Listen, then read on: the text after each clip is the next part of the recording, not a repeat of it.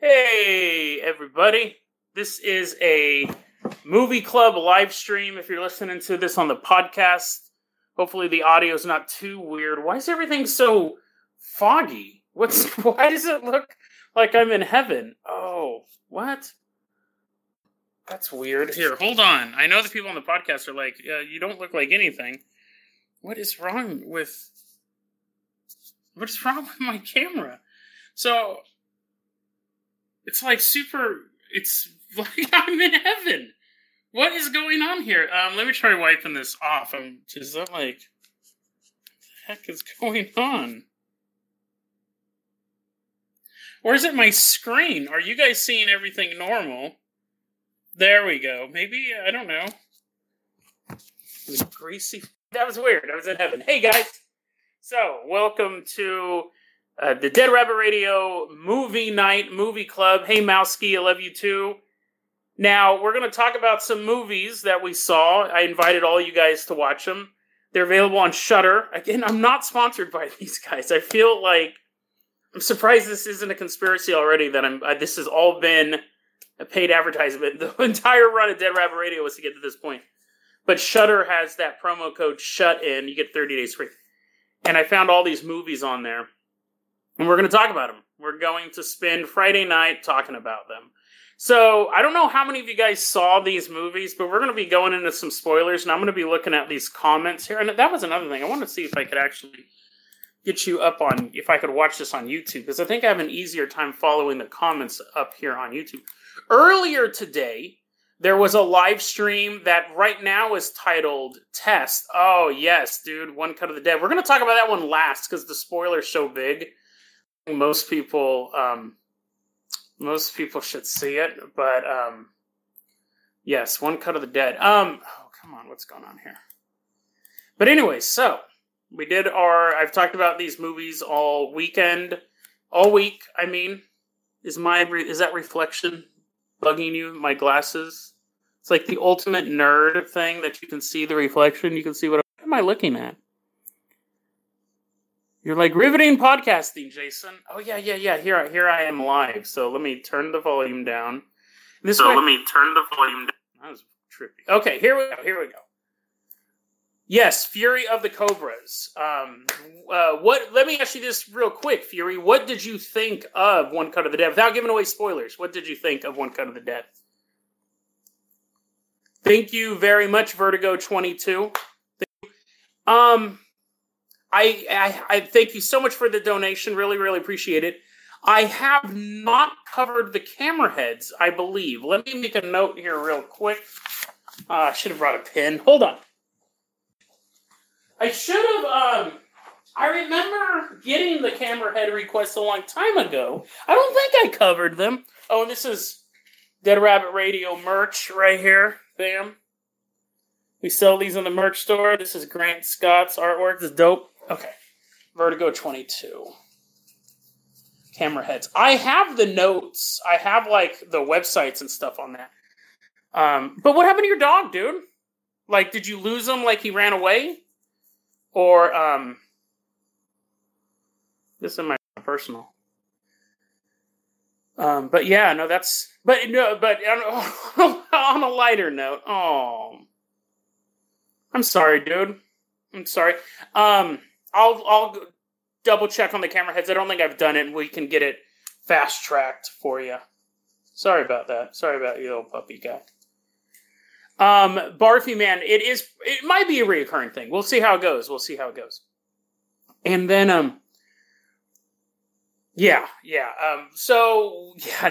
feel the same way, Fury, about One Cut of the Dead. So, hey, honey, so let's go ahead and move on to, so let's talk about some movies. So the first movie we watched, hey, Salvax, the first movie we watched was The Room. The Room, not the Salvax, we're doing movie. We watched a bunch of movies this week, and we're discussing about them. No, thank you, Vertigo. Yeah, I'm glad that I'm able to put this show on, especially during the quarantine.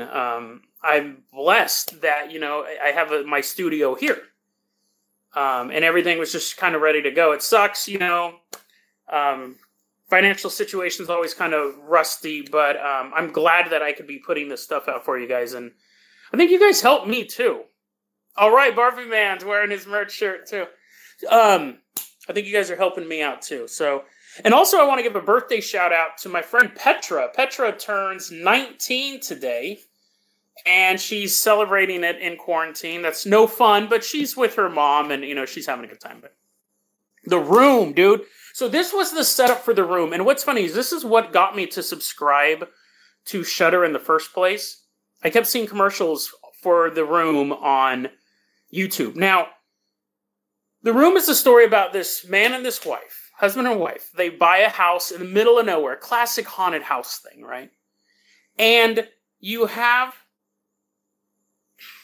it's just a really nice house, but they start to notice there's some weird stuff about it. The wiring's really weird.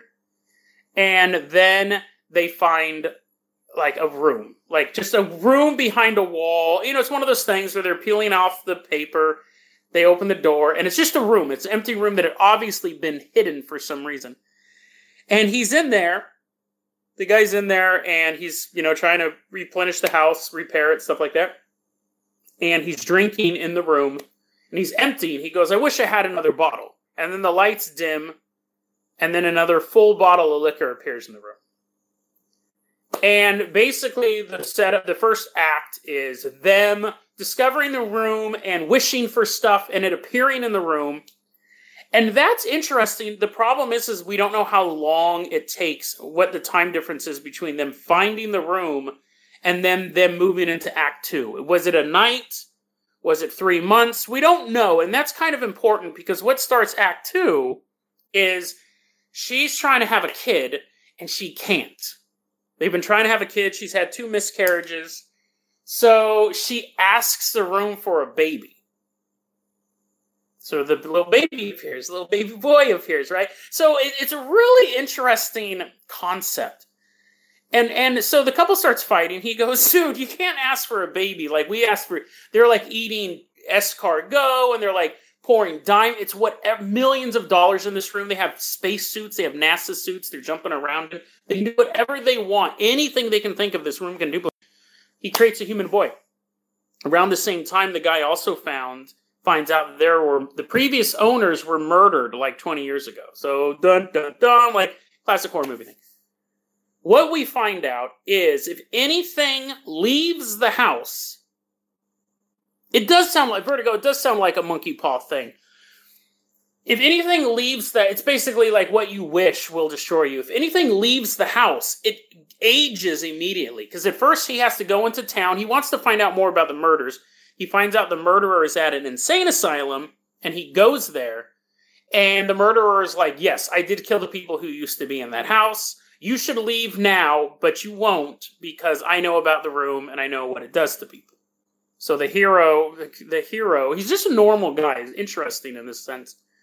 He leaves, and that's when he finds out all the money he brought is dust. He realizes that the stuff can't leave the house. He doesn't tell his wife that. He wants the baby gone. He wants the baby gone, right?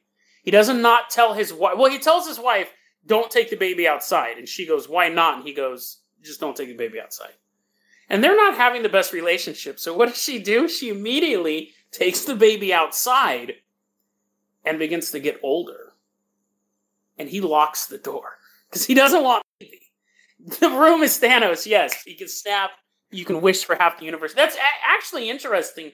Because I guess it would be contained in the house. So it wouldn't give you the ability to destroy everything. But could you wish the room away? Anyways, now you have a baby. Now it's a 10-year-old kid. And then they kind of realize what's going on. The movie is and I'll just spoil it if I'm going to give the spoiler away, because this was like a movie review / synopsis thing, movie club thing. Because like when you do a book club, you just don't discuss the beginning of the book. The movie's interesting. We don't know how much time is really passing. At one point when the kid's around 9 or 10, he goes, I've been trapped in here for months. And they tell him that you can't go outside because there's like a germ out there, which is actually quite fitting. You can't go outside, you'll die. And so he You probably could do, Vertigo says it sounds like a good idea for a television show. You probably could do an anthology on this, showing what it does to different people. But anyways, the kid finds the room. The kid finds out about the room. And he goes, so they're going in there and they're making dresses for themselves and money, and they can make food and water and whatever they want. The kid goes in there and he wishes to be outside. He creates a brand new reality. It's an endless forest with a snowman sitting in the middle of it. So at that point, the dad's like, dude, we got to kill this kid because he knows how to use the room more than we do. And he has a good point. He goes, because see, whatever you create in the room can exist in the house. It just can't leave the house. And so he goes, what if the kid makes up a dragon? We have a dragon flying around our house. It'll kill us. Like, this kid can think of anything. They had never thought of, oh, let's make it Washington, D.C., or let's make it, under the water. The kid just broke the game like that. And so then he finds out the guy in the mental hospital was also a baby who was wished for. And if the person who made the wish dies, the wish can leave the house. So, the kid goes, my mom wished for me and she wanted me to actually have a normal life, so she killed my dad and then killed herself, and then I could leave, but I got blamed for the murders. And his name was John Doe because they legally didn't have a kid. So, the kid finds that out, the mom finds that out, and so now everyone knows. The mom goes to kill herself and she can't because she wants the son to live, but the son now realizes the game.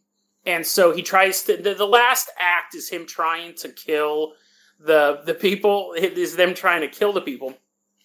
And it's one of those things, the last act is where it kind of starts to lose steam, and I'm not going to go into super detail. It's kind of this cat and mouse thing going on. But he can create whatever reality he wants. He beats him up, knocks him out, drags the mom into the room. But the room now is a perfect replica of the house. And he wishes he looked like his dad, and he rapes his mom. So now it's super creepy. Technically, it's not his kid, because it was just a wish for thing, but he pretends to be the dad, and then he rapes the mom, and then the mom realizes that this isn't her husband, and then the real husband comes into the room, and they're having this huge fight in this alternate reality, and they have to figure out how to get back to our reality.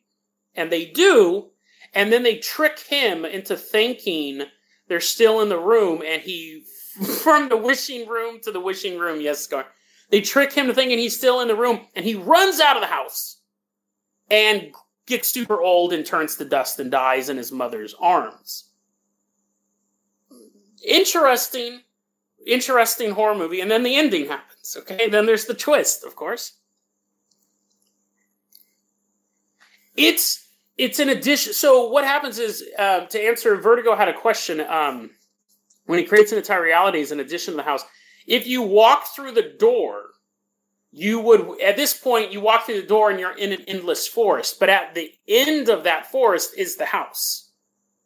So, but originally it was just a room, but he wished the room to be a new reality. But now they're kind of running in and out of, like, at one point, it's like a Scooby-Doo cartoon. At one point, they're just running up and down the stairs because the reality's, it's interesting visually. It's more, here's the thing. When I put it in, I expected a movie. There's a movie came out a couple of years ago called The Brass Teapot, which is a movie kind of like this. These people get, and it's kind of an interesting twist. They get a brass teapot, and if they make a wish and they spill blood, the wish comes true. The bigger the wish, the more pain they have to go into. So they're like, I really want $1 million. Break their ankles. That's a good movie. Kind of schlocky. This one I expected to be a little schlocky too, but it had a twist. It was definitely a foreign film. I picked up on that about halfway through. Everyone had an accent in it. First I thought he was just from Europe and she was American, but anyways, turns out, here's the stinger, she's pregnant. She's pregnant with the baby's kid.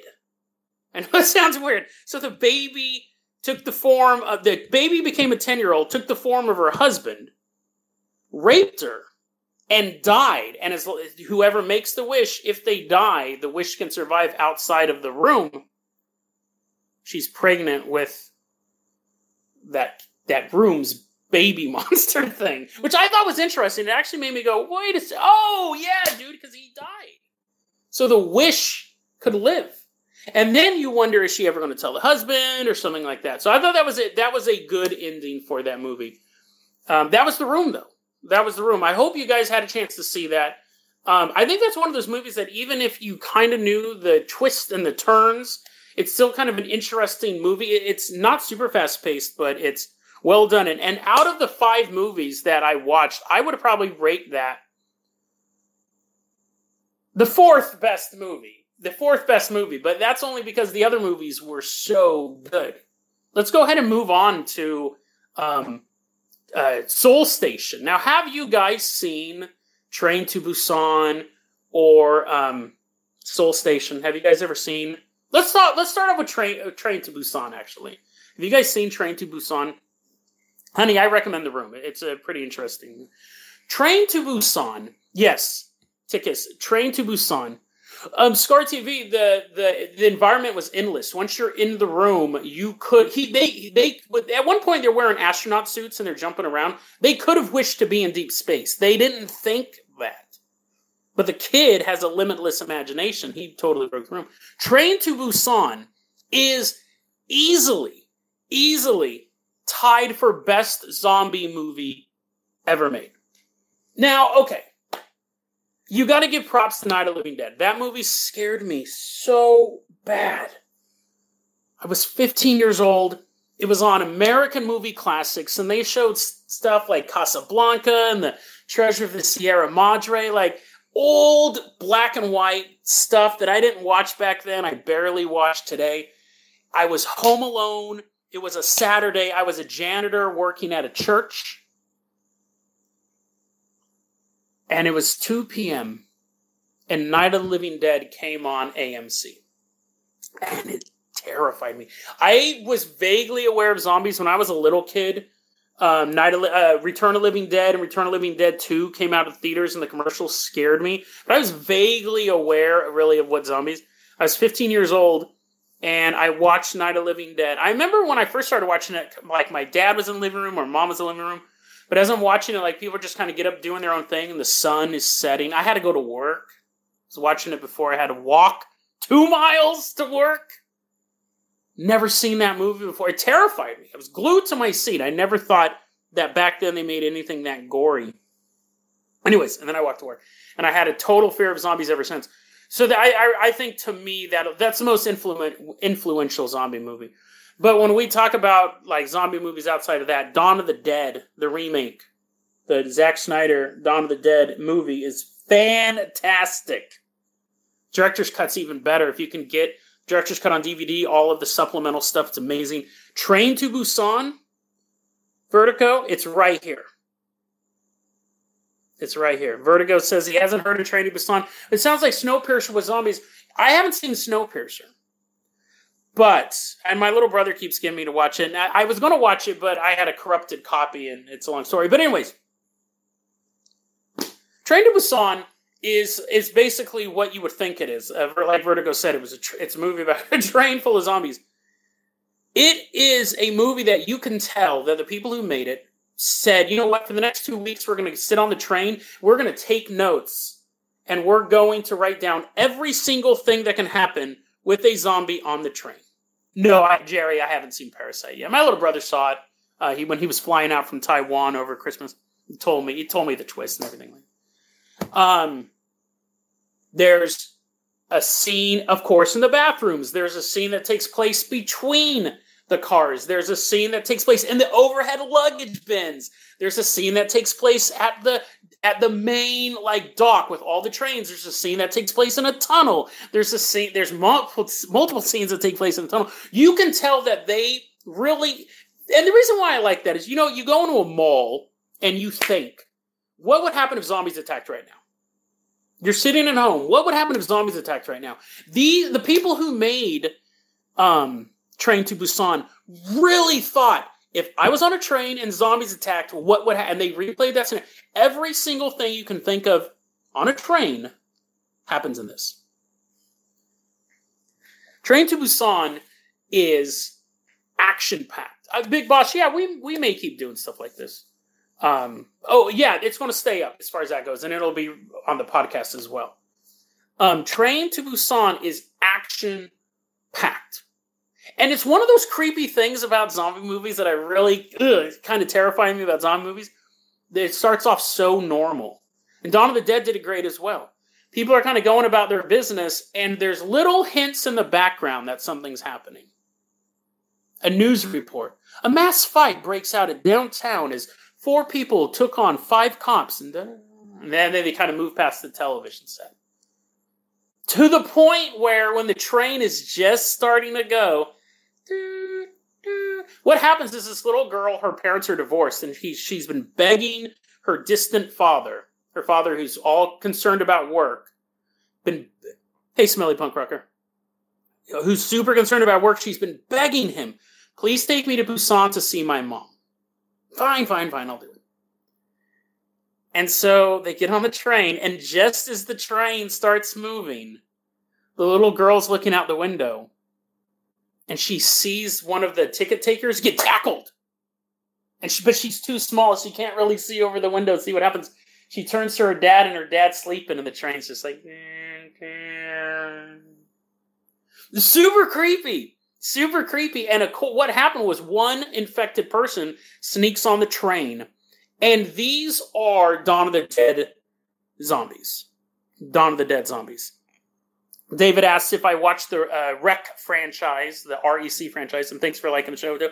I have. I've seen all of them. I saw the wedding one. I saw the prequel. I guess they're making a new one. They have like 3 of them, 4 of them. There's an infected one on the train. They climb over each other. They run. They contort their bodies. You like that little action? They contort their bodies all around. Super vicious zombies. Very violent film, which I'm not, at this stage of my life, I'm not like, oh, it's got to be super gory. But there's a lot of emotional violence. You get to know these characters pretty well. And they start sticking their neck out for each other. What I like about it is Dawn of the Dead takes place over the course of like 8 months or something like that. And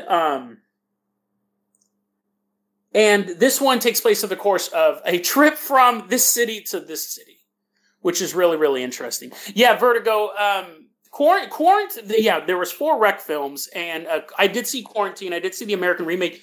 The 4th REC one was the plane, right? Was at the airport. There was the first 2, I think, were in the hotel.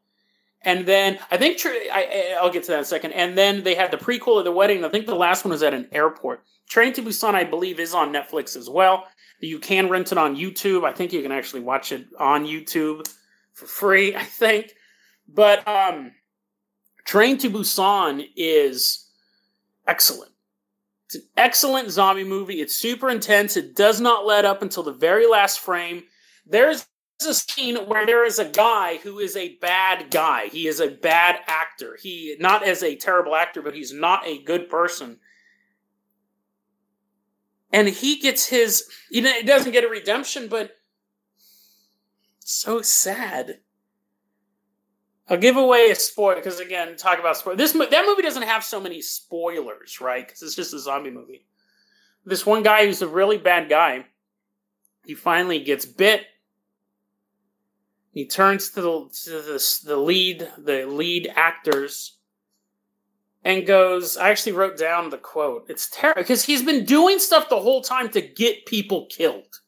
This guy is like, I'm the CEO of this company. You need to get me here, and I'm super important, and that guy's infected. We got to lock him out. He's constantly doing stuff to get people killed. And then he gets bit. Okay? And then he doesn't know he's bit. He's slowly getting infected. We see it. He doesn't see it. And he looks at the protagonist. He looks at him, and he goes, I'm scared. Just want to go home. My mom is waiting for me, and I have to see my mom. You're like, oh my God, oh. And the dude's like, you're infected. And he's like, no, I'm... And it's so human. It's so human. He's not just a bad guy because the movie needs a bad guy. He needs to see his mom. He's like, my mom's in Busan, And like, he's probably like, that character is probably like in his 50s. I'm in my 40s. I totally feel that, man. Like, it just like, in a time of emergence. I remember once I was having this super bad anxiety attack, and I thought I was going to die. Had to be like I probably was in my mid-20s. I woke up, my heart was beating so fast I could see my shirt moving. Someone die. Called up 911. I was talking to the ambulance. I was like, can you come down here? Like, my heart's beating so bad. I don't know what's going on. And they're talking to me, and they're like, just stay on the line. And I remember thinking, I just want to talk to my mom. Just want to talk to my mom. Because I thought I was going to die. I thought I had minutes left. And in that moment, all I wanted to do was call my mom and hear my mom's voice. So when they give that to a victim in a zombie movie, why he's been so evil, he just wants to see his mom, dude. Ugh. It's rough. It's rough, dude. That's great for a zombie movie, because when have you seen that in a zombie movie? Dawn of the Dead, they had a bad guy. They had a guy who was kind of behind the scenes, kind of being a jerk. And his character was, oh, I'm a jerk. And you have to listen to me because I have the boat key. This one, it was in that 10-second scene, you realize why he's been acting the way he does, because he just wants to see his mama. But I do like Tickus's comment. He said, the last word that man says is he looks at the camera and says, like and subscribe to Dead Rabbit Radio, and then winks to the camera. That would be great. But that's all I'm going to talk about Train to Busan, because again, yeah, like Error B was saying, what can you spoil about a zombie movie? Just that there's zombies. What was that? Oh, that's my phone. I did not foresee my getting messages. Let's move on, though, to the prequel of Train to Busan, Seoul Station. So Train to Busan came out first, and then a couple months later, Seoul Station came down. Now, I don't know if I'm pronouncing that right. It's the capital of South Korea. It's Seoul, right? Seoul. The guy who directed Train to Busan is actually an anime director. He's only done animated films. Train to Busan is his first movie, and they're getting ready to do a sequel. So I'd recommend watching these before that. So that makes sense why Train to Busan is so dynamic. There are so many good set pieces in that. And the zombies are just like a force of will coming at you. Seoul Station, he also directed. And that, as well, has that combination of... It's a slower movie. Seoul Station is a much slower movie. And Tickus just said Seoul Station had a great twist. I didn't see that coming at all. It has an amazing twist. The twist in it is nuts. Seoul Station, I don't think is as tight as Train to Busan, but I do recommend watching it. I recommend watching Train to Busan first. Because even though it's a prequel, it's just what happened in the previous day. So in Train to Busan, you're hearing reports of like riots. This is what that's referring to. And it's basically the story of a prostitute and her boyfriend breaking up. Okay, prostitute and her boyfriend / pimp breaking up the night of a zombie apocalypse. But the first... this director is really good. I actually should take that towel. And I should actually check and see who it is. The first 10 minutes is really sad, dude. He does this sad stuff. The very first guy we see is a hobo. There's a lot of homeless people in this movie. Which would be the first affected by a zombie pandemic, a zombie attack. Because they'd just be getting taken out and then you wouldn't really know. This old homeless man comes in with a bite to his neck and just kind of falls down. And this guy's like, brother, no, come on, you're my brother. I love you so much. Brother, don't. And the first 10 minutes is him running around trying to get medical help for his brother. And it's so sad because it's his actual brother. He's trying to get some medicine. He can't afford it. And he tries to go to this shelter, but they won't let him in. The other hobos are picking on him and stuff like that. And he's trying to get his brother's dead. And he's like, no! It's why is this in my zombie movie? This human emotion, this utter sadness and bleakness. And then we start cutting to the Vertigo 22 said the real zombies are the friends we made along the way. we cut into meeting this young girl who was like a prostitute, and then she tried to get away and she met this boy, and then the boy found out that she used to be a prostitute, so he goes, well, why don't you prostitute for me? So he's like at a gaming center and she's prostituting. She's like, I have bills to pay, like da-da-da-da-da. And he breaks up with her, and then zombies attack. Now, her dad sees a posting online of his daughter. And some guy at work is like, hey, this is your daughter, right? I don't know why the guy was trolling for young prostitutes, young women prostitutes. But anyways, he goes, I think I saw your daughter, and here she is. And she's like, what? Yeah, that is my daughter. I gotta go find her. So he finds the pimp and beats the pimp up. He's like this young geeky guy. I haven't seen Sicario, actually, Vertigo. And Tickets. He beats up this young pimp and then says, you got to take me to where she's at or I'm going to kill you. And so the movie is the girl, and she teams up with another hobo, the first hobo that gets killed by his brother. But the zombies are attacking everywhere. It does have a lot of zombie scenes in it. It's just not as tight as Train to Busan. And then, so we have the young girl, and when I say young, she's like in her 20s, because, again, I'm older. She's not creepy young. She's like in her 20s. But we have the young woman, the hobo, on their adventure. They're trying not to get murdered. But again, you have these interesting things, like what would the police do? And then the military gets called in, and you have all this stuff, basic zombie stuff. Here's the twist. If you don't want to know the twist to Soul Station, turn the volume off for about a minute or two. Because I'll tell you what, when I put my hand down, I'll stop talking about the twist, because it is an interesting twist. Lil Ugly, I bought that on a past live stream. Okay, here's a twist to Soul Station. She does end up surviving, and she gets into this model apartment building. There's no people whatsoever, so she's totally safe. She passes out. And the boyfriend and the dad find her. Now, the whole way this has been going on is that she's been calling up the boyfriend, and the boyfriend's like, me and your dad are looking for you. Where are you at? And sometimes she knows where she's at, and sometimes she doesn't.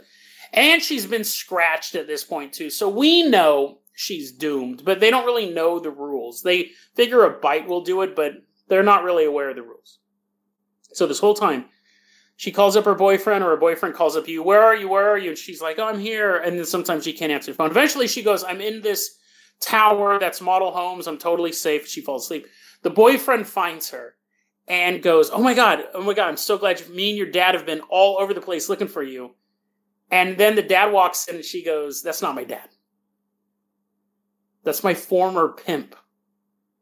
And he goes nuts and starts beating them both up. And he's like, you borrowed money from me, you whore. You left me in such a horrible, you know what I had to do? Pfft. Beating her up. He starts beating up the dude. He's smashing him, dude. And then finally he pulls a knife out, slits the boyfriend's throat, just kills him on the spot. And then tells her, because she's like, I just want to go home. And he goes, when you stole that money from me, I went to your dad's house and said he needed to pay me your debt. He said, give me 3 days. I gave him 3 days. I went back. The house was abandoned. He goes, you don't have a house. You don't have a home. You stole from me. Your dad left you. That's how much garbage you are. He finds her, drags her out, and kind of begins to mess around with her, and she dies. And he starts crying. He's like, no, why did I do that? Why did I hurt you so badly? Oh no, I'll never get my money back. Oh no. And then she becomes a zombie and eats him. So an interesting twist. Vertigo, I will see Sicario. What I actually heard is that the sequel's better. And thank you for the $3.50. I heard the sequel's better. So, hey, Sarah Vim. Sicario, and what was the Sicario 2, like, War of the Roses, or like Day of the Dead. I should have known that one. But I can watch Sicario. Definitely. I've definitely been interested in it. So that is, though, Soul Station. That's definitely. Day of the Soldado, yeah. Probably Soldado. It's Day of the Soldier, right? I didn't know that much Latin. Or Day of the Solo dude. Anyway, so Soul Station, that is Soul Station. I would rank that, it was better than The Room, but I wouldn't say it was better than Train to Busan. Train to Busan was definitely really, really tight movie. Soul Station was good, great twist. You don't expect it. You don't expect that twist. I don't really... Here's the thing, though. I don't think the twist really adds anything to the movie. And it made me think, listen, dude, I may be a pimp, and you may owe me like $2,000 or something like that. That's not worth jumping off buildings. They should have built him up to be more psychotic in the beginning. Like, that last pimp I was with, I took money from, and he ended up having to do something horrible for the mob, It just, that twist didn't add anything to the movie. Didn't really detract anything from the movie. But if it wasn't there, I still would have enjoyed the movie. The fact that it was there was interesting. But in the end, it didn't make the movie better. It made it more kind of that last bit exciting. But then you think about it and you're like, how many roofs? Because, he's like jumping from roof to roofs and outrunning zombies and fighting. He's like, I'll get you. I'll get to this girl. And he's like fighting with cops. Let me see my daughter. Like at a certain point, you just cut your losses, right? They didn't build him up to be that much of a psycho. So that was a kind of a weird twist. The next movie I want to talk about, we got two more to talk about. I'm making pretty good time. Mandy. Mandy starring Nicolas Cage. So this was a movie. This was the movie I think most of you guys had probably already seen. Well, Fury said, dude, Mandy is so good. Here's my thing with Mandy. Is that it's basically broken into three chapters. First one's called like The Shadow of the Mountains. And that's where we see Nicolas Cage and his wife, the Reaper really is his nickname. I don't remember what his real name was. And his wife, Mandy, just experiencing life together and being in love in 1983. And that's probably the first 10, 15 minutes. And then we have the second... Seraphim, I watched 5 movies this week, so we're going over some movie club stuff. The second story is called like Children of the Night or the Twilight Children or something like that, and we see the story of this cult, this really weird religious cult, and this is when the movie really gets good, where we meet this guy, his name is like Jonah or Jonason or something like that. And he has this cult that actually is like legit, like they have real powers. And he sees Mandy walking down the road one day. And he's like, I need her. I feel naked without her. I gotta have her. And he tells, one thing I love in movies and in real life is when bad guys get what's coming to them. Like people, Jeremiah Sand, Fear of the Cobras, thank you. That was the villain's name, Jeremiah Sand, thank you. I love it when bad guys get what's coming to them. So, he has this cult, and he's like, well, do you have the flute of Abraxas? And the guy, like, pulls out, it's really surreal visuals. He pulls out, like, this little conch shell, and the lights are all changing and stuff like that, and Jeremiah's like, good. And he goes and sacrifices the fat one, too. I'm tired of that guy. And I was like, it's funny, because I'm thinking, that fat guy I'm not cheering the fact that the fat guy dies, but I love it when people who engage in bad stuff get... Now, in real life, I don't want people to get, sacrifice the demon, stuff like that. But like all these guys are perverts and they're all going to meet their end. But I'm like, yes, okay. So like this guy's a total pervert. He's probably seen a bunch of people died and totally liked it. He's going to get sacrificed and totally fine with that. So anyways, they go to Mandy and the Reaper's house. And, they call upon this conch shell. And then in Vertigo 22, he says this is sounding pretty gothic trippy. It is. It is, but we'll get to that in a second. They blow it, and then this motorcycle gang shows up, and they're like Cenobites from Hellraiser. Like, one is completely decked out in armor, one's cover has nails sticking out of him, one's face is like melting. And they come out of the darkness, and they're drinking human blood, and the guy's like, we need to go kidnap this girl.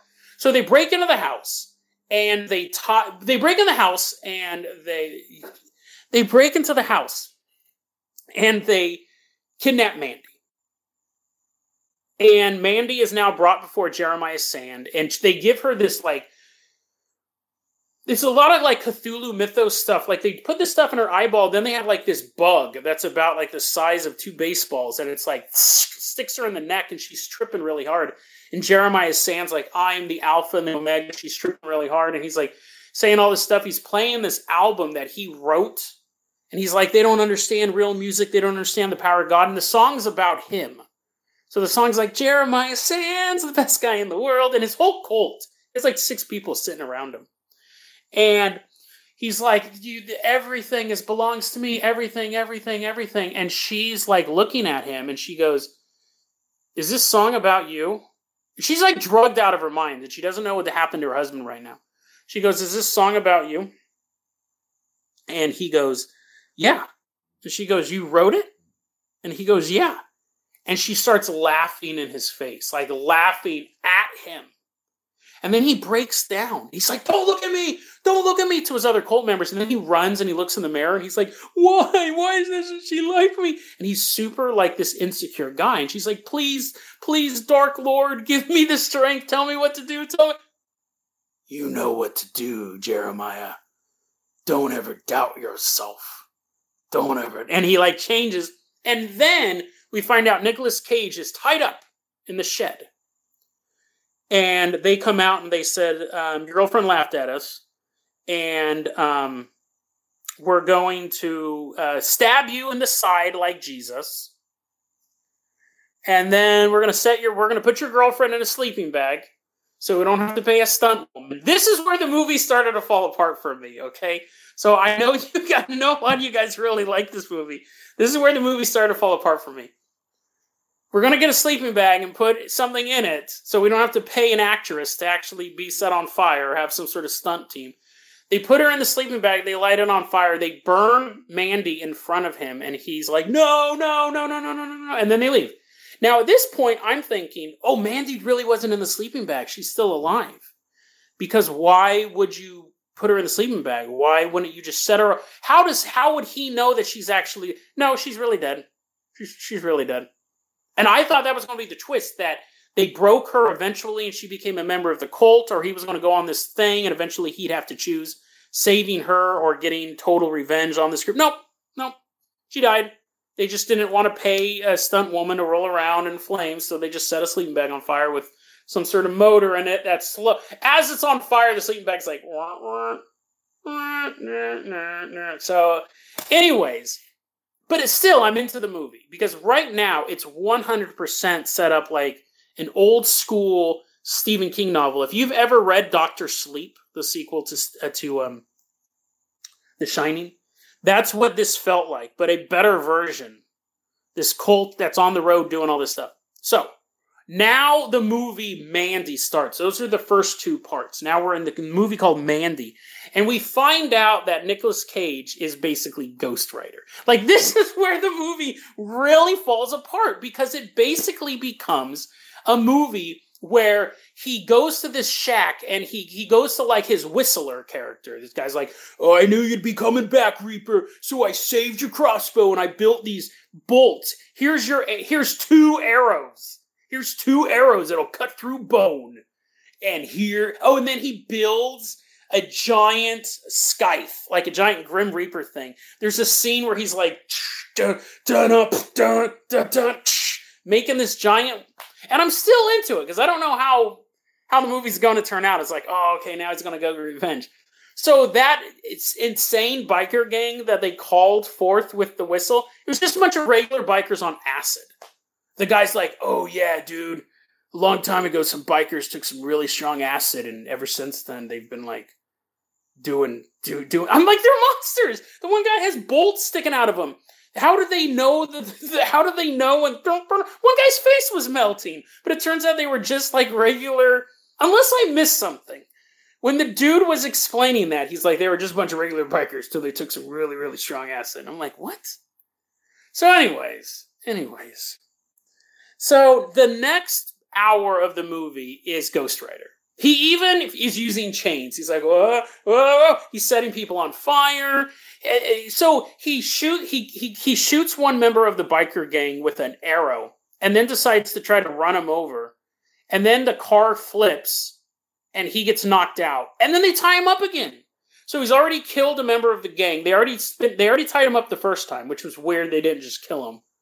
Second time, they tie him up again, and they're like, "You have a death wish. We're gonna we're gonna do this to you for a bit." And then he gets loose, well, it is the gothic trippy version of Saints Row, is what Vertigo said.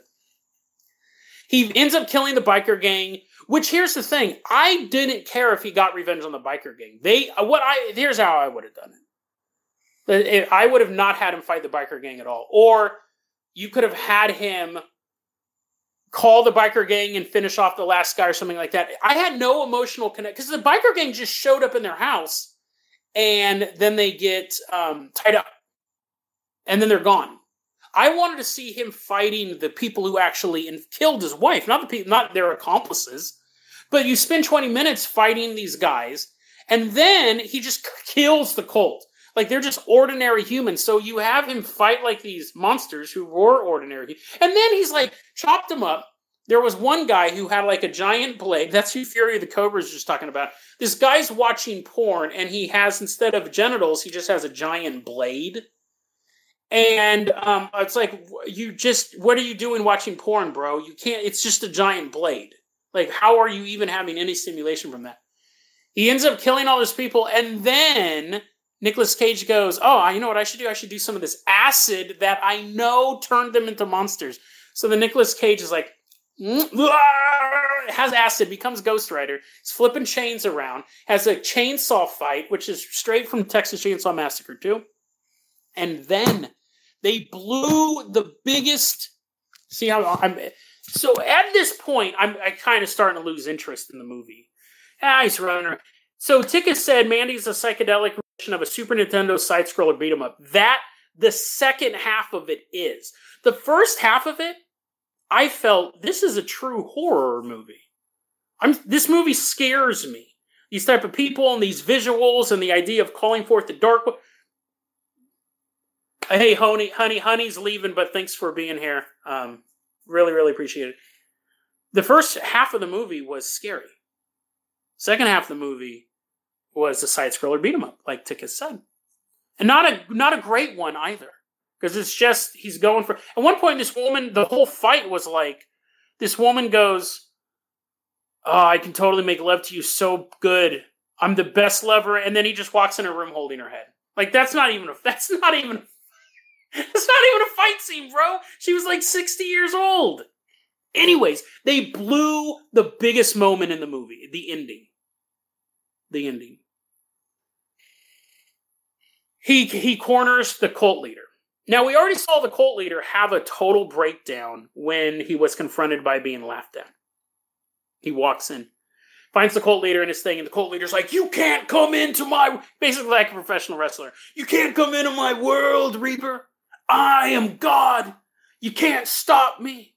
No, you're here because I put you on a divine journey. Now you will come and be blessed. You will be born again by my love. You will become my newest disciple.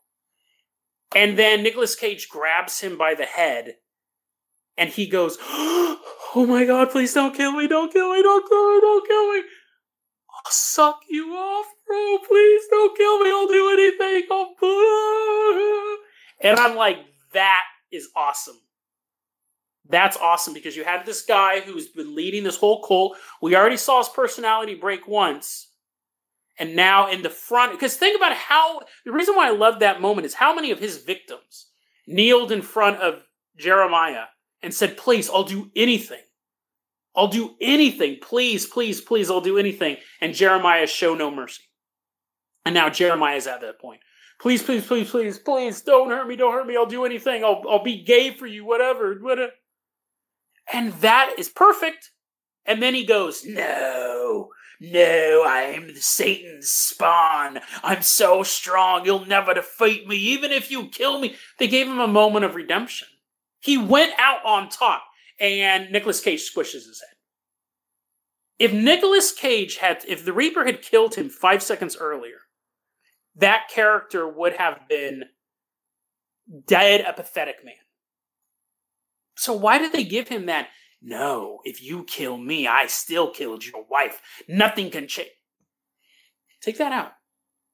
That, to me, the movie was already like, it was going, and then once they explained who the bikers were, I still thought, oh, this could still be pretty good. Once he got caught the second time, and I realized he was going to talk his way or escape his way out of it again, it started to go downhill. And then the last 40 minutes was just fight scene. And it wasn't, again, even good fight scenes. It was just him walking up, chopping some dude's head off. And he had already killed the monsters. Now it was just hippies he was killing, right? Yeah, Peter, we're talking about men. And so why... But again, at that ending, I thought, how many of Jeremiah's victims pled for their life? I'll do anything, just please spare me.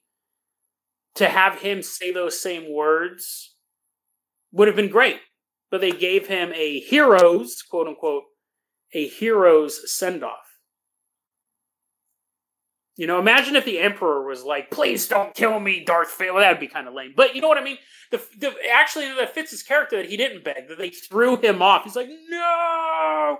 Falls down. Well, I mean, now they've retconned that. But anyways, you know what I realized, dude? Can I go off on a tangent real quick? Yeah, I'd say Mandy probably wasn't my favorite movie of this group, but let me go off on a tangent. I was thinking about this when I was taking a shower. Star Wars is the story of the Vietnam War. And that's what George Lucas said time and time again. He goes, the original trilogy is the Vietnam War. It's about an indigenous, unmechanized fighting force defeating the most advanced force ever. Because when I was growing up, that's what Vietnam was to me. I was watching these kids in the jungle taking on tanks and jets and winning. I mean, they held their own and they eventually took over the country. They didn't win battles and they won the war, but that's just because America pulled out. But anyways, Star Wars was the Vietnam War. And he says that on his commentaries for the movies. He's not... See you later, Vertigo. I will check out Sicario, and I'll look at the camera heads as well. You gave me both of those. I really, really appreciate that.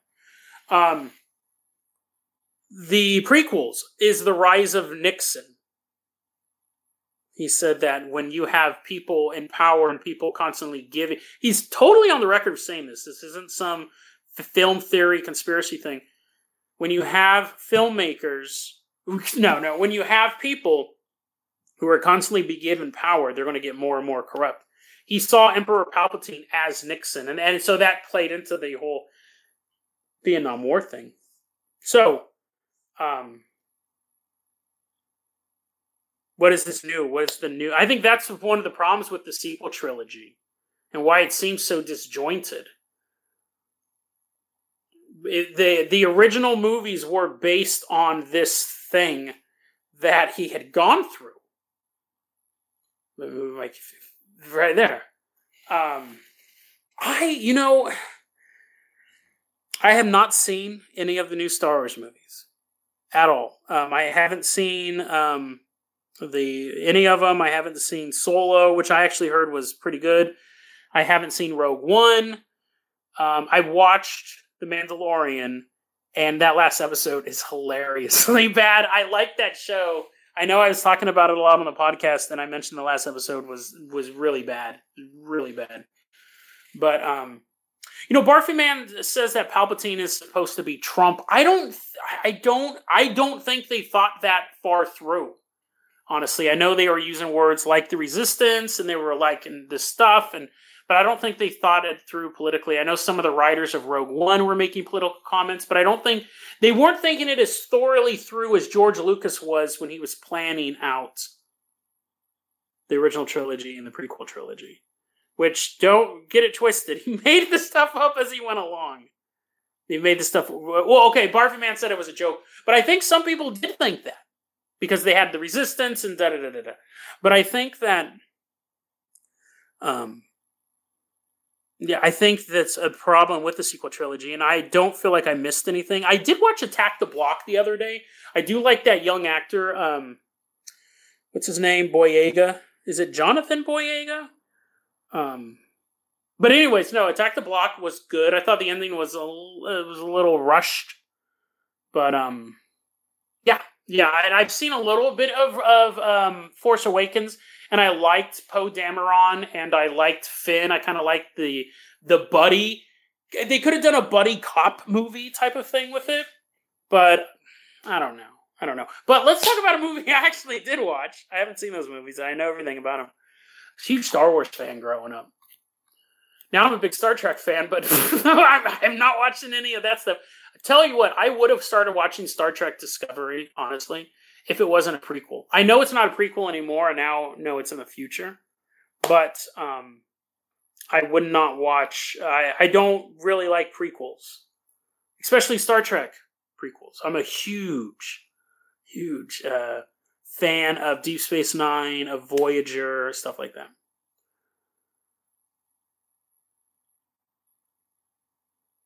But anyways, yeah, there's now I'm just getting a lot of stuff about Barfy Man saying to skip the sequel trilogy solo. I started watching Rogue One after I was really into Mandalorian, but I just kind of got busy. And then Tickus said, Boyega was kind of screwed. His character wasn't terrible, but they never did anything with it. And I think you could have had an interesting movie with a rebel pilot and an ex-stormtrooper. I mean, that's 48 hours right there. That's Lethal Weapon. That's any buddy cop movie. It would have been interesting, because look at with Mandalorian, they're telling a small story, and it's huge. You don't have to tell these epic stories all the time. A buddy cop movie set in the Star Wars universe, where you could have the ex-stormtrooper catch the rebel pilot and trying to take him to the Emperor. You could still had a huge story in that. But you didn't need to have 20 different characters. You could have just had these two, and you didn't even have to really make it a comedy. I mean, I think there would be those two characters, those two actors seem to be pretty funny together. But, you could have done something different with that. Yeah, if he was just an ex-stormtrooper instead of just being the janitor. They could have, and then you could have just had the Captain Phasma chasing him around the whole time, right? You don't need all of the Force users, or you could have been. I mean, imagine if you had it after Return of the Jedi. There was one Jedi and nobody knew where he was at, which is basically the plot of The Force Awakens. But they're not looking for him, like people are. But I don't know, man. I could honestly rewrite story. I remember when I was watching because I've never seen the new movies, but I know everything about them. I've read the plots 100%. I could tell you almost plot by plot what goes on, because I am a Star Wars fan. I just didn't really want to waste time watching the movie, so instead I wasted even more hours reading about them. I remember when I was watching Infinity War. When Thor was building that hammer in the moon or whatever, I remember putting my head in my hands and I thought, how did DC and Star Wars mess up so badly? Here is a scene where a man is building a hammer, and it's more exciting than anything. I don't think The Last Jedi had come out yet. But it was more exciting than anything that I like Batman v Superman. I do, but it is a mess of a movie. I like it how I like a friend of mine who has a drug problem. Like, yeah, he's really cool to be around, but he needs to get some stuff worked out. That might have been a mean analogy. See, that is an analogy I would edit out if I was doing the podcast, because that's a little mean. But you know what I mean? Like, Batman v Superman is a mess. I do enjoy it. It has a lot of stuff I enjoy in it, but I remember thinking, how did they mess up so badly? Infinity War is close to a perfect comic book movie. The end game sucked so badly that I try not to think about it that much. And I haven't seen a superhero movie since. A Marvel movie since. It was so bad. So bad. Super disappointed. Fairy Grant asks, did you like that communist Superman movie? Dude, Superman Red Sun is dope. Superman Red Sun. If Superman crash landed in the Soviet Union instead of Kansas, what would have happened? Movie's interesting because it takes place over the course of like 60 years, which you rarely see movies take place that long. It's really good. It is really good. And so Fury of the Cobras, Red Sun is different. The movie has a different ending. So I'd recommend watching the movie. There are differences between the comic book and the movie. My little brother had read the comic book, and I thought, is this how it ended? And I'd recommend watching the movie. There's quite a few story beats that are different. There are quite a few story beats that are different.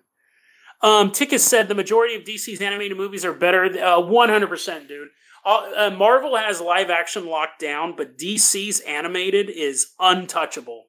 Absolutely untouchable. DC's animated, Marvel's never even come close to that. The DC's animated, anything, I mean, they've had their misfires. Gotham by Gaslight was unwatchable. I had to stop it and just read the ending. But, I mean, you have just Batman the Animated Series set the tone. I never watched Justice League Unlimited. I never watched Teen Titans. I didn't watch all of that stuff because I was always a Marvel guy.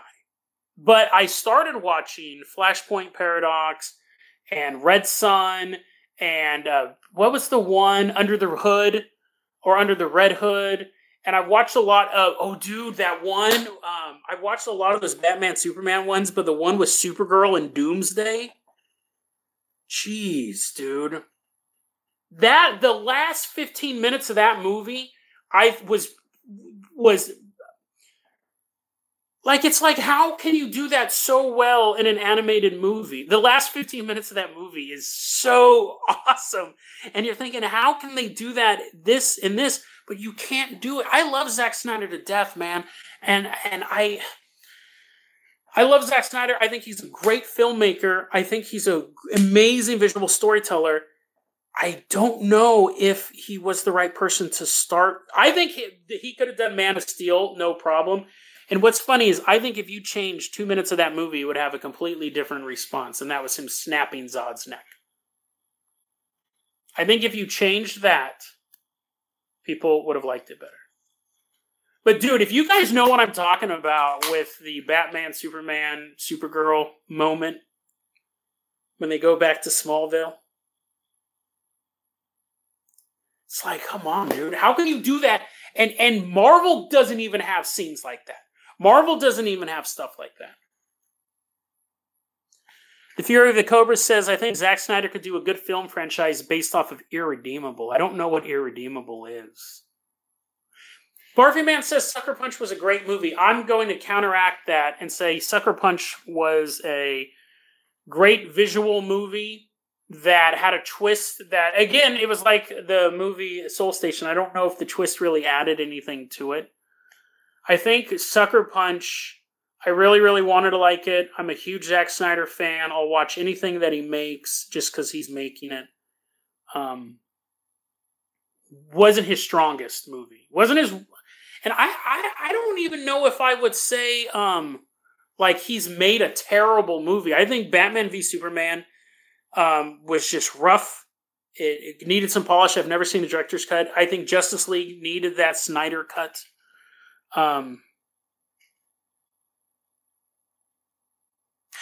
So, yeah, I think that Zack Snyder, Fury of the Cobra said, Irredeemable is a good comic series written by Mark Waid on what if a Superman-type character just couldn't handle the pressure of being Superman. Zack Snyder, when he makes comments of, if I was directing a Batman movie, Bruce Wayne would get raped in prison. That's how dark I'm willing to go. That's totally fine. I don't think you should be... And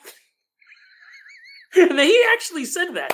And I get it. I get where he's coming from. In a real life situation, if Bruce Wayne was thrown in jail because he was globetrotting, like in Batman Begins, remember he goes over there and he's in jail for a bit of time, he would have been assaulted, right? In a real life situation in a foreign prison like that. But I don't want to see that in a Batman movie, right? But he actually said that. So I get where he's coming from. He's like, I can make it that dark. But I don't think we want that in a Batman movie. If you had another movie about a vigilante hero, sure, 100%. Totally down. Totally down. Now, speaking of Irredeemable and Incorruptible, have you guys seen Brightburn? The the movie about the kid who crash lands in Kansas, but he's a psychopath. It's basically Superman's origin story, but he's a psychopath. That is the story of Brightburn. that was a movie that I just watched probably about a week or two ago.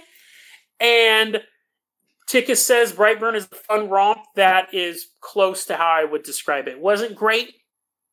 It was better than mediocre. It was okay. The last 5 minutes is really dope. It could have been a short film. The last 5 minutes shows him blowing stuff up and carving his initials and like wrecking trains and stuff like that. And then they show in this universe, I'm spoiling it because it's like the end credit thing. There's like an Alex Jones type character doing this news report. He's like, the government's trying to cover up. We got this kid flying around in the sky shooting beams out of his eyes. We got some other guy knocking over submarines. And they show like this photo of like this Aquaman type character. You got a woman coming out using her rope, hanging people. And then they show Crimson Bolt from the movie Super, that Rainn Wilson film, where he was like the vigilante who just got sick of shut up crime and he's bashing people's heads in with a pipe. They show him and you're like, that's cool. It's like an evil Justice League. There we go. That's a 5-minute thing on YouTube. I could have just watched that. Anyways, that's not really giving the whole movie away. The movie was just kind of... Super was a better movie than Brightburn. Super was really kind of an interest... And it's so funny. Actually, I want to go back to Byron Bulb's comment here. Snyder should do a Punisher movie. I could see Snyder doing a Punisher. You know what's funny? There's 2 superheroes that you don't need big budgets for. There's basically 3, and you could probably argue more. Punisher, Batman, Daredevil. All 3 of those you could do super, super cheap. Now, you could start saying, like, yeah, Luke Cage and stuff like that. Luke Cage, sure. But they don't have... A Batman, you can make a cheap Batman movie. Because you really... The most money you would use is stunts. With this... Dude, I'm super excited about my homie Robert Pattinson being Batman, dude. Like, I'm excited about that. And this Batman, I've been following the story. They shut down production right now, but I've been following Batman a lot. It's going to be a gear-oriented Batman. It's going to use a ton of gadgets. They showed the Batmobile. It's just a car. They showed the Bat motorcycle. It's just a motorcycle. Super gritty, realistic thing, but they're showing the sets. There's blimps. So they're thinking it's going to have a Batman the Animated Series feel.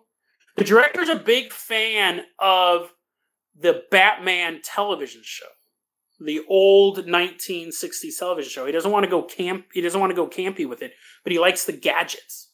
That bat symbol looks like it comes out and he might be able to throw it.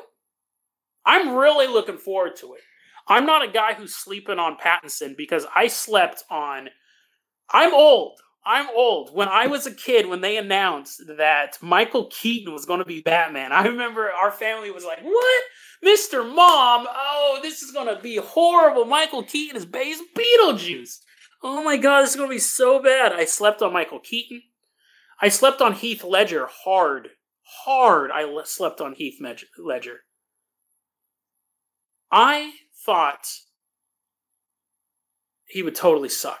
And I remember watching the commercials for... I hated Batman Begins. I didn't like it at all. I saw it and I was like, oh, this is super boring. This is dumb. I didn't like it. I thought the beginning was really good. Him training to be the ninja and then him fighting the mobsters, but then all the scarecrow gas and I don't have to kill you, but I won't save you. I was like, what? And so when The Dark Knight was coming out, I really love Heath Ledger as an actor. But I was like, what? This movie looks so dumb. These trailers, he's just standing in the middle of the street shooting a machine gun. Like, oh, he's a real threat to Batman. Heath Ledger's a pretty boy. This movie's going to suck.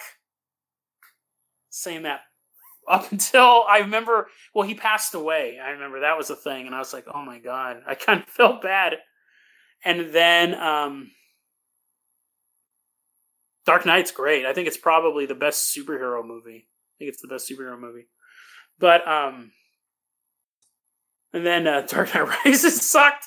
But anyways, and now I can go back and kind of appreciate Batman Begins a little more, but I wasn't into it. Yeah, the Dark Knight Rises was... did I ever tell you guys on the show about my weird Dark Knight Rises experience? Did I ever tell you guys about that? So I'm sitting. If I have someone say it, and I'll stop telling the story because I don't like repeating myself. But I went to go see Dark Knight Rises opening night because Dark Knight was so good. This movie could be terrible, right? So I went to go see The Dark Knight Rises, and it was a marathon. So I watched Batman Begins, I watched Dark Knight, and then Dark Knight Rises starts. And we're maybe, I don't know, maybe I think it was towards the very end of Dark Knight. I'm at the theater here in Hood River, right? And we're just sitting there, I'm drinking my Coke, watching the movie. I'd seen the movie Dark Knight at this point probably like 7 or 8 times. And all of a sudden, massive rainstorm out of nowhere just splits the sky open. And it's hitting the roof so hard. It sounds like someone just ripped the... I mean, you just hear like hundreds of thousands of raindrops hitting at once. It was louder than the movie. So we're sitting there and we just hear all this stuff. You like these sound effects? You always hear them on the podcast, but now you can see me make them. It's coming down hard. It's so loud and so hard. People are getting out of their seats and going out of the exits, you know, the exits by the side of the theater, and looking out, and they're coming back. They're like, now people are talking loudly over the movie. Dude, it's raining super hard out here. It just opened up, and I remember getting like a weird feeling. It's like, this is weird. I can't say precisely it was at the same moment, but given the time difference, I'm in the West Coast, in Colorado, that night. I walked into a movie theater, opened fire. We were at the ending of The Dark Knight. And he opened fire, I believe it's kind of like after the Catwoman scene. The first Catwoman scene in The Dark Knight Rises, where she's in the place she's trying to talk about selling the jewel. She's in like the restaurant. I can't say it was exactly that moment, but it was a time difference. And Barfy Man said God was crying. That's what it felt. Now, it was just really weird. I mean, the storm came, and I can't say, and then it immediately stopped, and some guy was like, that was weird, I was wet, now I'm totally dry. Like, I'm not going to make stuff up. The storm came out of nowhere, and then it just kind of faded away, like storms do. But it was so loud, it was louder than the movie. It was so loud, people were getting out of their seats to go see what was going on.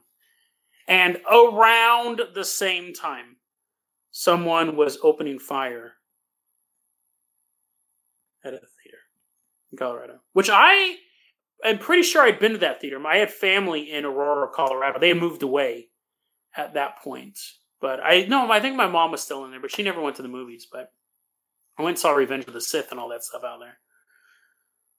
And remember that? Remember that, how uneasy you were being in movie theaters after that? I was. You're always kind of side to side. But then after a while, you just kind of start to drop your guard, right? So, yeah. I think that, and I think that'll come out of this Corona thing. I think people are being safe now. And I think things will return back to normal. I know a lot of people are saying there are going to be jobs that are gone permanently. But I hope not. And I think that those jobs that do disappear, I think they'll be replaced by different jobs. I was saying earlier, I think we're going to see the outdoor business boom after this. But I mean, that doesn't really help, somebody who's working at a bar or something like that. I don't know. I try not to think about that stuff because it's out of our hands. I just hope that it works. Let's talk about the last movie that we have on our list. And actually, it was the best movie I'd seen all week.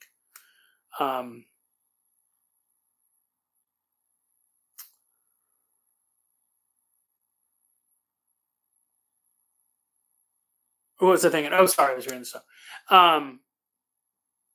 One Cut of the Dead. Now, I'm going to tell you this. I'm going to tell you the twist right now. So if you want to see One Cut of the Dead, I really recommend seeing it. I think knowing the twist doesn't ruin the movie, but it ruins the magic of discovering the twist yourself. Now, I talked about this. I'm a huge fan of Red Letter Media. Don't get Legoland, Sephori says too sometimes. One Cut of the Dead. Red Letter Media, Jay recommended this on Red Letter Media. Huge fan of that podcast or YouTube show. Blackheart Cinema actually has a new episode out of their YouTube show. Let's give them some subscriber love too. They need more subscribers. So anyways, but One Cut of the Dead. It's a single shot, single take, no edit zombie movie. And the setup is this. This guy's shooting a zombie movie in one take. Cut. See how I said cut? I realized I can't edit this. A guy's shooting I say cut in real life now too. The Fury of the Cobras said probably the most fun they've ever had watching a zombie movie. I would agree. One Cut of the Dead is this. This guy wants to shoot a zombie movie.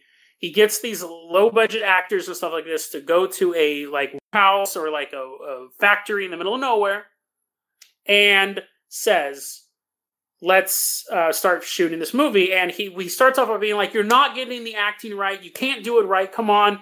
We know you could do so much better. What's going on? And then real zombies show up. Real zombies begin attacking the cast, and at one point, there's this guy just sitting there, and they're all discussing it. It's there's the makeup artist, there's the star, the actress, there's the actor, the actress, and then there's camera crews sitting around. This guy's sitting there. They know zombies are real at this point. They've already been attacking people, and this guy's just sitting there, and he's sitting on this bench in the background, and they're all arguing about zombies. And then he's like, I can't do it. I'm getting up, and they're like, thank you, Fury of the Cobras. Thank you for the donation. It is the best movie. The guy in the background's like, I can't do it, dude. I'm out. And they're like, dude, you can't go outside. There's a bunch of zombies outside. And he's like, I can't go, dude. I gotta go. I don't care. And he runs out. And then you hear him go, let me go. Oh my God, please let me go. No. And so they're like, oh no, he's been eaten by zombies. And then they start coming up with a plan, let's try to get to the car. So then they try to run outside, and there's this crazy zombie chasing them. And then one girl gets scratched. And they don't know the rules of the zombies, right? That's always the thing in these zombie movies. Is it something where a bite gets you or a scratch gets you? Or does it have to be actual blood transfer, 28 days later or whatever? They don't know. She gets a scratch. The makeup artist is she's a self-defense. She's teaching herself self-defense via YouTube and stuff like that. So she's well, we're just going to have to kill you then, right? And they're like, no, be calm. And she's like, oh, I'm calm. I'm dead calm. She starts chasing them. And now it's all still done in one single take. And eventually, the woman, the makeup artist is trying to kill the girl. And the guy's trying to protect the girl. And the woman we just do this long shot of this screaming girl's face as she's watching this fight between the boyfriend and the woman. And then the camera goes back and the woman has an axe through her head. And the boyfriend is, now the girl's like, I don't even want to be with you anymore. You're killing people and stuff like that. And then he gets bit. And then at the ending, the director the whole time was I forgot, I should have said this earlier. The director was like, haha, I knew that this place used to be a experimental lab for zombies. And I knew the only way I could get the perfect performance out of you is to bring real zombies. So I created this thing. He said that earlier in the movie. That wasn't some big twist. I created this thing. And so he was throwing zombies at the people. They get in the car, they're safe. He opens the door, throws a zombie in and goes, action! Because he's trying to get this perfect look of fear in her face. And in the ending, she kills the boyfriend. And then, because he'd become a zombie. And the actor was like, no. You were supposed, the script was he eats you. You broke the script. You didn't do it right. And then she murders him. And then she walks to the roof and there's this bloody pentagram. And that's where they created this ritual to summon the real zombies for the fake zombie movie, One Cut of the Dead. Roll credits. That's the first 30 minutes of a 2-hour-long movie. So you're watching it and you go, I know this movie's like an hour and a half, 2 hours long. Why there's credits? Like it's just, and it was all done in one single take. That 30-minute horror movie's done. The credits roll. Yeah, Fury the cover said I had to check my time. Yes, and Sephora loves my murder sign language. If you watch the live stream, you can see that. And then the movie starts. We cut to about a month earlier. And there's this guy sitting at this production meeting, and they go, we're starting this new thing. This is a Japanese movie, by the way. It's all subtitles. But it's one of those movies you forget that it's subtitles. He's sitting at this production company, and they go, we're going to start this new zombie channel. And for the first show, we want a half-hour-long, live, single-take zombie movie about a director who makes real zombies show up. So the movie is totally fake. And the next hour is them planning, plotting, and then shooting the movie. It becomes a comedy. The first half hour is a straight up, there's funny moments in it, but it's a horror movie. It's super gory, and the zombies are constantly attacking them. The next hour is everything that happens behind the scenes as they're planning to shoot a live zombie movie in a single take. And so you see the production meetings, you see like all these people, like they're barely competent in what they can do. The guy who plays the director in the movie he gets in a car accident. So the director of the movie actually has to play the director in the movie. And his wife, who's a crazy actress, has to play the makeup artist in the movie. And they go, why'd your wife stop acting? And he goes, oh, she gets too into her roles. So when he goes crazy, she really starts beating up the zombies. Like, there's one point when you're watching the first half hour, she's doing these jump kicks, and she's jumping she's like kicking and when you first watch it, you're like, whoa, dude, she kicked that guy hella hard. And then she runs up and she kicks another dude hella hard right in the chest. And then a third guy she kicks hella hard right in the chest. And you're like, whoa, that's some pretty good stunt work. In the movie, we find out she's so crazy. The actors get a little earpiece thing, and they're like, dude, stop her. She's off script. And they're like, hey, please, no, get back to your position. And she's kicking him super hard. And that dude, so when you're watching the first movie, there was when that guy was sitting on the bench, and he just, I remember watching it go, why is he just sitting on the bench? Everyone else is super panicked about this stuff. Like, why is he just sitting there? And then he gets up, he's like, I gotta go outside. It's like, what? That's kind of dumb. And then I started thinking, well, maybe he's figuring he can make a break for it or something like that. And then he goes outside and you hear the zombies attack him, and you're like, it's kind of weird. We find out that actor, because again, it's live single take, they can't do any editing. That actor can only drink a certain type of water. And if he drinks the wrong type of water, he gets diarrhea. So he drank the wrong type of water 30 minutes before the movie started. So the reason why he was sitting on that bench, we see now from a different angle, he's like, oh my God, I gotta go poop so bad. Gotta go poop. And they're shooting this movie, and he's like, screw it, I'm up. And he goes to leave, and they're like, no, don't leave. There's zombies out there, because it wasn't in the script. He wasn't supposed to die for another 10 minutes. And he's like, I gotta go. He runs outside. Now, when we first saw the movie, we just hear him from inside going, no, please, let me go. And you think it's the zombie? Yes, he's screaming because he's pooping his pants. We now see outside like a bunch of like assistants holding him down, and he's like, oh! And then they still have to make the movie, so the makeup artist is having to put on makeup as he's pooping in the corner. It's like, dude, it's so funny. It's so funny. And that there's just so many points. I really recommend watching it, even knowing the twist, for two reasons. One, now that you know the twist, when you're watching it, I think you'll see more stuff and go, that's weird, why are they doing that? That's weird, why are they doing that? There's so many points in that movie where I was cracking up. And it's super heartwarming. Because really at the core of it, after we get past the movie One Cut of the Dead, it's a story about fathers and daughters. The director has an estranged relationship with his daughter, and one of the actors also has an estranged relationship with his daughter. And it was so sad because the actor One of the zombies kept acting super weird. It's because he was super drunk. He was alcoholic. We find that later. First, you're watching and you're like, why is that zombie acting so weird? You have this scene where this alcoholic actor is like, I'm not drinking for the rest of the shoot. And the director's like, that's good. That's good.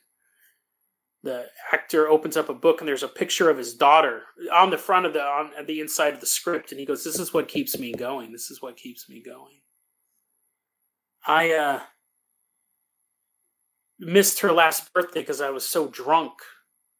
She doesn't see me anymore because I drink, and I hadn't seen her in so long. I got nervous she was coming over, so I drank. I slept. And I was like, oh, I've known people with abuse issues like that, man. Like, what a heart-wrenching moment, dude.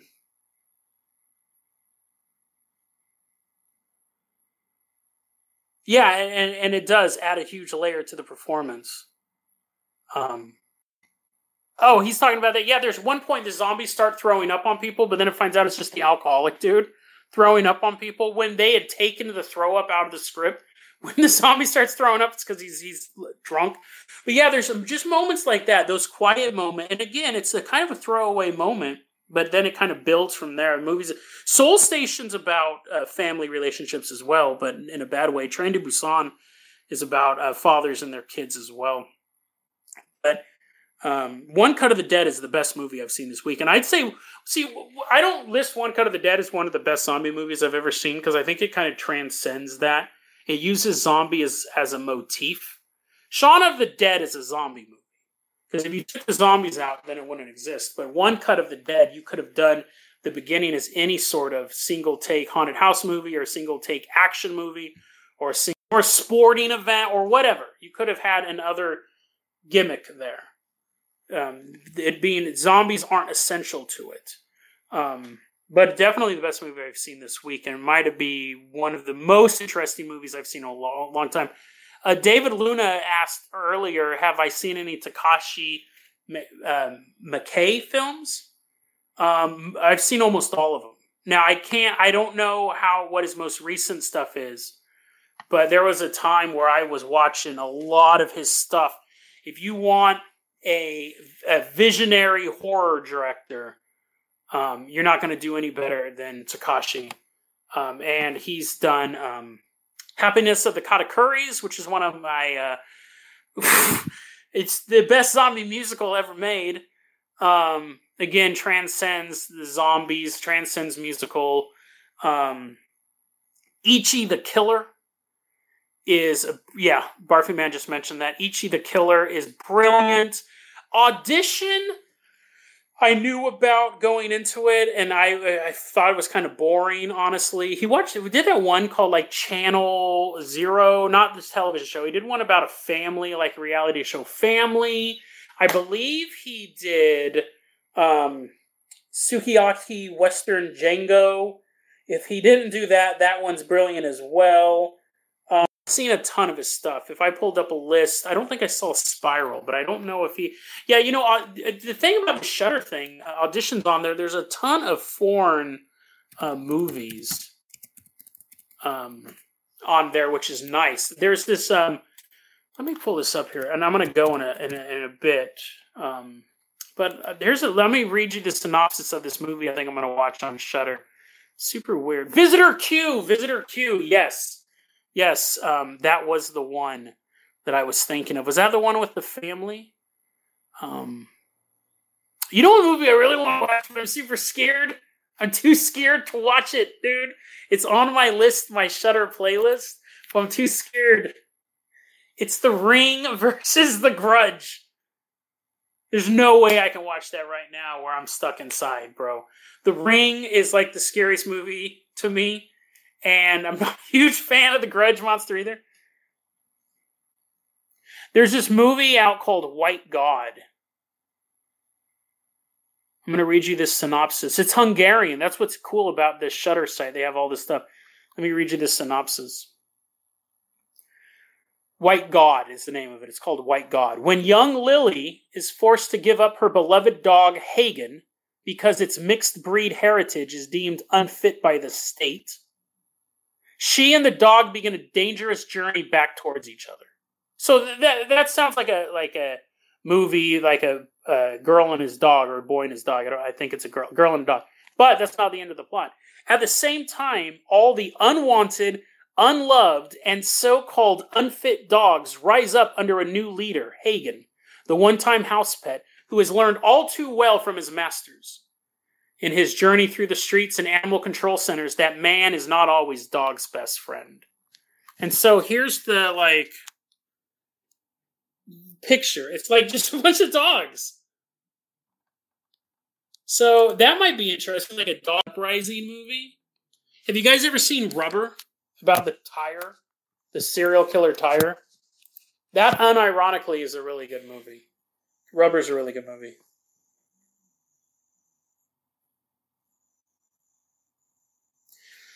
A Fury of the Cobras, is Sadako vs. Kayako spooky? You say it's a romp and the ending's ridiculous, but is it scary? That's the question. That's the question on mine. And Barfy Man, I've never seen Tetsuo. That's also available on Shudder. I haven't watched that yet. Okay, Fury says it's not spooky. I may give it a shot, but if I'm too scared to start putting out new episodes, if you hear my teeth chattering in the background of every episode, it's because Fury of the Cobras made me watch a super spooky movie. Yeah, dude, Shudder's free. Again, I'm not sponsored for them right now, but 30 days free. They have so many.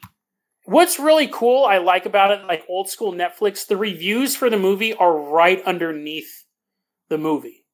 So I'll look at a movie and be like, oh, that looks interesting. And then I'll just look at all the reviews. They're also doing a documentary series right now on cursed films, which looks to be interesting. The first one's The Exorcist. That's a pretty well-known cursed film. But, yeah, they got Old Boy. They got all that stuff. They have a movie called Deadly Games.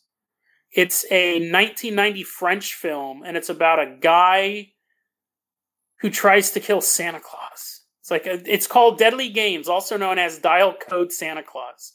So just a bunch of weird stuff that I've never even heard of is available on here. No, Sephora, I don't need demons to scare me. And Freddy vs. Jason, I didn't think was scary. I thought it was really, really good, though. I really liked that movie.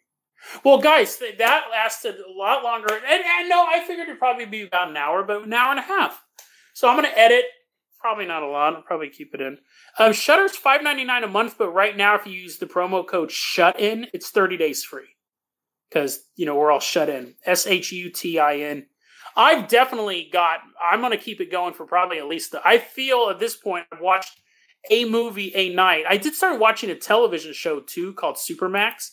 It was a Brazilian show. It's just too slow paced for me. It got good reviews, but I watched the first 2 episodes and I still wasn't hooked.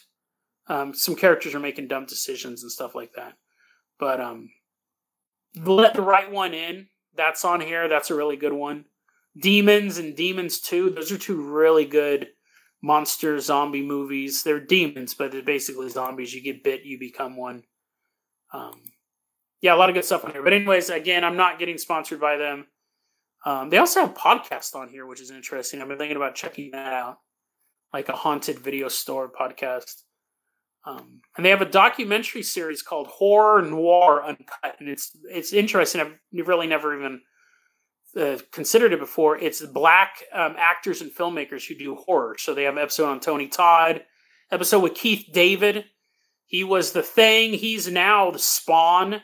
He's doing the voice for Spawn in Mortal Kombat. He was Spawn in the HBO show. He's in Saints Row. We were talking about that earlier. Ken Foree. So it's basically just black.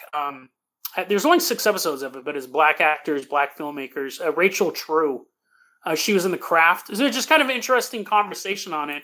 It's funny because horror movies are really, like, from the very beginning were some of the most, I should say, like, when you look at horror movies from, like, the 60s, super diverse. You never had issues with diversity in horror movies. And I think it's because there was just low-budget people getting together with their friends, and friends tend to be diverse.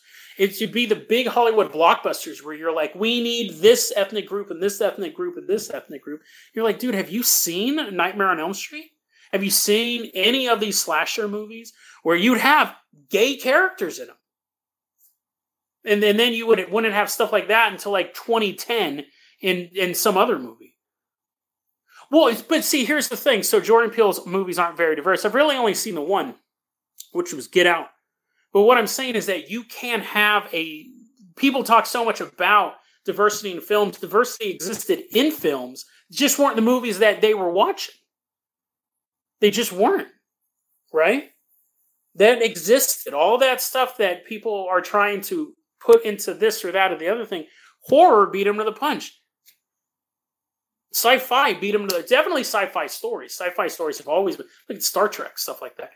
So, but yeah, horror movies definitely, I think, just has always been about different experiences right from the beginning. You do have tropes and stuff like that, but that's one of the things I like about horror movies. Horror movies are where other movies are going to be. I think horror movies really set the trend. That's where you... Think about it, dude. All of these directors that are coming up and doing, other than like... the guys who did Endgame and stuff like that, a lot of these directors start off doing low-budget horror, low-budget sci-fi. I remember reading this article, and they said the medium-budget movie's gone now. They don't exist. Because what happens is you have the guy who directed Clown. The guy directed Clown. He started off, did a YouTube video. Eli Roth saw it. It was a fake trailer for a movie. Eli Roth saw it. Helped him produce the movie Clown, which was a pretty decent horror movie. And then his next movie was Spider-Man Homecoming. It used to be you'd work your way up. Fury of the Cobras, just said Peter Jackson comes to mind. Same thing. He does Bad Taste. He does Dead Alive, which is an amazing zombie movie. And then he does Heavenly Creatures, which was a medium-budget film. And then he does Lord of the Rings, which didn't really blow the budget out. He actually gave money back to New Line and said, "Oh, guys, you gave me this extra money." So you have that. We don't have medium budget movies anymore. You take these young directors, Colin Trevorrow, shot Safety Not Guaranteed. Steven Spielberg said Safety Not Guaranteed is the time travel movie, but the guy who says he built a time machine, he's looking for someone to travel with him into the past. And it was funny because they're watching the movie. Steven Spielberg was watching the movie Safety Not Guaranteed, and he was thinking to himself, if this movie ends with him going back in time, I'm going to talk to him about directing the new Jurassic World movie. If it doesn't, then I'm not. And the movie ends with the guys going back in time. And Steven Spielberg had mentioned that in an interview, and he says, because that showed to me that he had the imagination. Isn't that weird? One little change in the movie would have affected his career forever. Colin Trevorrow is now an A-list director. I don't know if he's super well known, but I think he's. I mean, he was up in line to do a Star Wars movie. He was going to do the third one until they brought in J.J. Abrams. So Scrimp. Yes, I have been announcing on the podcast the movies that I watched. So we'll be doing that again. I think this was fun for me. I love interacting with you guys. I think it gives some format. Usually when I do live streams, I'm kind of like, what do you want to talk about? So I think we'll try this again at least. Pretty decent turnout because I know I have a lot of listeners in other countries. And it's way later for them. But yeah, no, I had a really good time. I'm glad you guys were here as well to discuss some movies. We'll watch some more movies next week and see if we can make it not an hour and 38 minutes. But hey, guys, I really appreciate you guys coming out, spending time with me. Be safe, be kind, keep your hands washed. If you want to see my crib, I did a live stream just a little bit ago. And you can see my food supply and stuff like that. That video is currently labeled as test. It's 40 minutes long, but maybe the first 20 minutes I'm showing you all my stuff. But thank you, everybody. And I love you guys. I hope everything works out. I know it will. We just got to stay inside, keep our hands washed. And I got some new crazy conspiracy theory stuff coming out on Monday, so we'll do it. Have a great one, guys. I'll see you guys later. And here comes my finger coming towards the screen. Bye, Sephora. Bye, Scrib. Bye, Barbie Man. Bye, Tickus. Click.